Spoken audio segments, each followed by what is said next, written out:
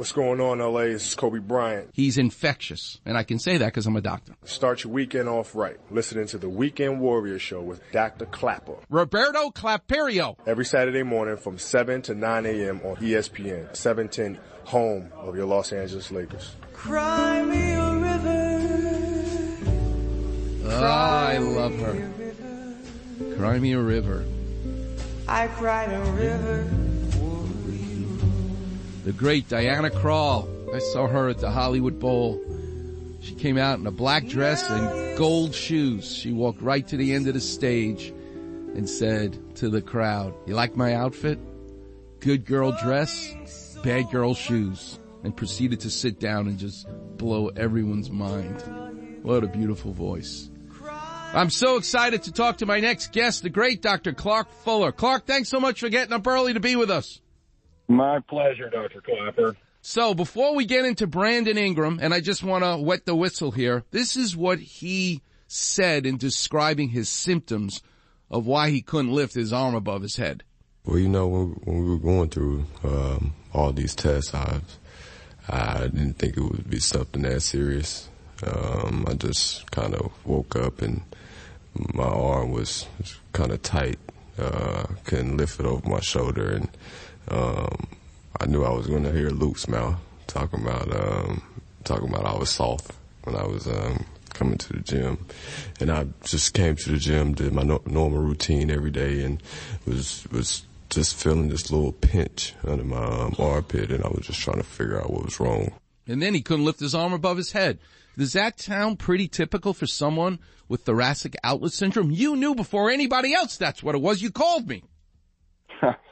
Yeah, there's a constellation of classic symptoms, and shoulder pain, particularly pain with bringing that arm or hand, rising it above the head, will produce pain in that joint. The swelling is because of the impingement or the pinching on the blood vessels that both supply blood and drain blood from the arm. So it was a fairly classic triad that not everybody with thoracic syndrome will describe. Yeah, my professor, Dr. Ranawat, said the eyes don't see what the mind doesn't know. Speaking of that, how did you become a thoracic surgeon? Where did you grow up? What did your dad do for a living? Who are you? My father was a rancher in Wyoming. No way. Grew up, yes. I grew up outside a little town out by Yellowstone Park called Cody, Wyoming.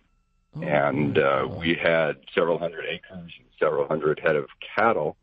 And working with those animals, I developed a desire, an appreciation for life and the balance of life. And I enjoy conversation, which is why I get up at 7:15 in the morning to talk with you. I didn't have a lot of conversation with my cows. So medical school became a natural. I also really enjoyed my pediatrician. I never minded to go see him. And as I'm articulated through med school and began to think about what I would become, thoracic surgery chose me. I really believe I didn't choose it. It appealed to my sense of science, of correction, of intervention, of dealing with a highly integrated circuit, both the heart and the lungs, which are vital to life as we know it. So it is a tremendous science that offers surgical intervention to prove truly helpful. Wow. What a story. That's amazing. What did your father think when you said, "I want to be a surgeon"? I know that he thought I'm not as dumb as he thought I was. He was very proud. Very proud. And your mom, did she work in addition or just raise the kids? She was pretty busy with my brother and I and the rest of the ranch life. So no, she was a very good mother at home with us. And the connection between the two of us comes from a great nurse, one of my favorite nurses at Cedars, Donna Aiello. And she's the president of your fan club, probably president of my fan club too. But What kind of surgeries are you doing? What is in the world of Clark Fuller as a thoracic surgeon? That's a very good question, and there's also usually some confusion around it because the word thoracic people are not familiar with, and I have to remind them that it's not some period of time when there were dinosaurs. This is not to be confused with Jurassic. It's thoracic, and it involves the chest wall, the surrounding musculature, the ribs, the breastbone, the sternum, and then most importantly, the content that those structures protect. The underlying lungs, the blood vessels, the nerves, the heart, the diaphragm, the powerful, the motor of our body that allows us to breathe. So it addresses all forms of ailments that involve those organs, both infectious as well as cancerous. It's the full range of those disease spectrum. Did you hear the sound bites of Niagara Falls being dammed up so that they can remove the boulders? Doesn't it sound familiar to what you do as a thoracic surgeon? There is a similarity there. there's a great cacophony of sound and motion, and then when the business starts, everybody focuses, everybody becomes very intense. And speaking of sound, so here's what Niagara Falls sounds like.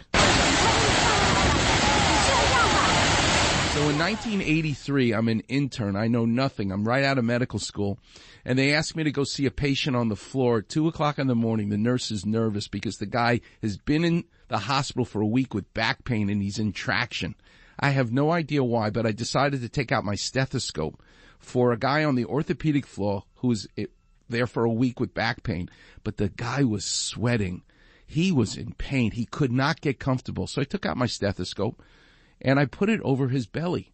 And this is what I heard. And I'm saying to myself, oh my God, this may not be orthopedics. It sounds like a waterfall inside there.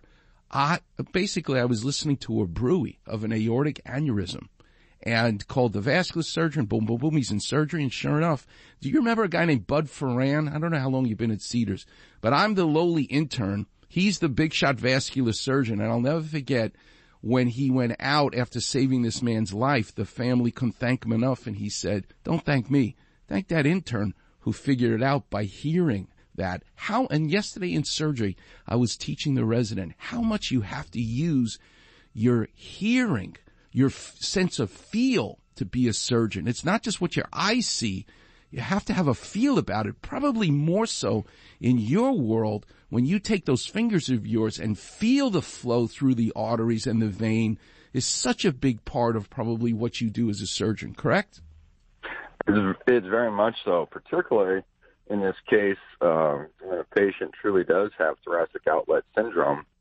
There is an impingement between the collarbone or clavicle and the first rib that narrows the canal that those blood vessels must traverse to get to the shoulder and arms. And when dealing with that surgically, we have to put our finger between the blood vessel, shield it from our surgical instruments while we're trying to remove the underlying first rib. And so there's a very intimate and delicate touch and feel that you must have with that blood vessel while you shield it from the instruments.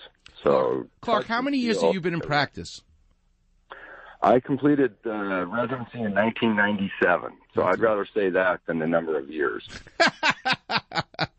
Because those fingers of yours and what you can feel after all of these years is better than any ultrasound, any MRI, any testing that we can do is to know when it's right. And that's the beauty of us. In my case, no hair on top of my head. In your case, gray hair on top of your head. But that's the greatest part about growing old in the medical profession, because what's in those fingers of yours, what's in those ears of yours to listen, it ain't in the book. There's a sixth sense. Listen, I want to ask you about the future of what you do, but I want to pay some bills. Can you hang on a second? I want to do a second segment with you and ask you about the technical advances that you've been a part of in the world of thoracic surgery. Can you hang on? You bet, Dr. Clark. Okay, my pleasure. We're talking to the great Dr. Clark Fuller. one of the best thoracic surgeons. It's not orthopedics. It's not what I do, but it's so much fun for me to talk to a plumber because I'm a carpenter. You're listening to the Weekend Warriors Show, the one and only Weekend Warriors Show here on 710 ESPN.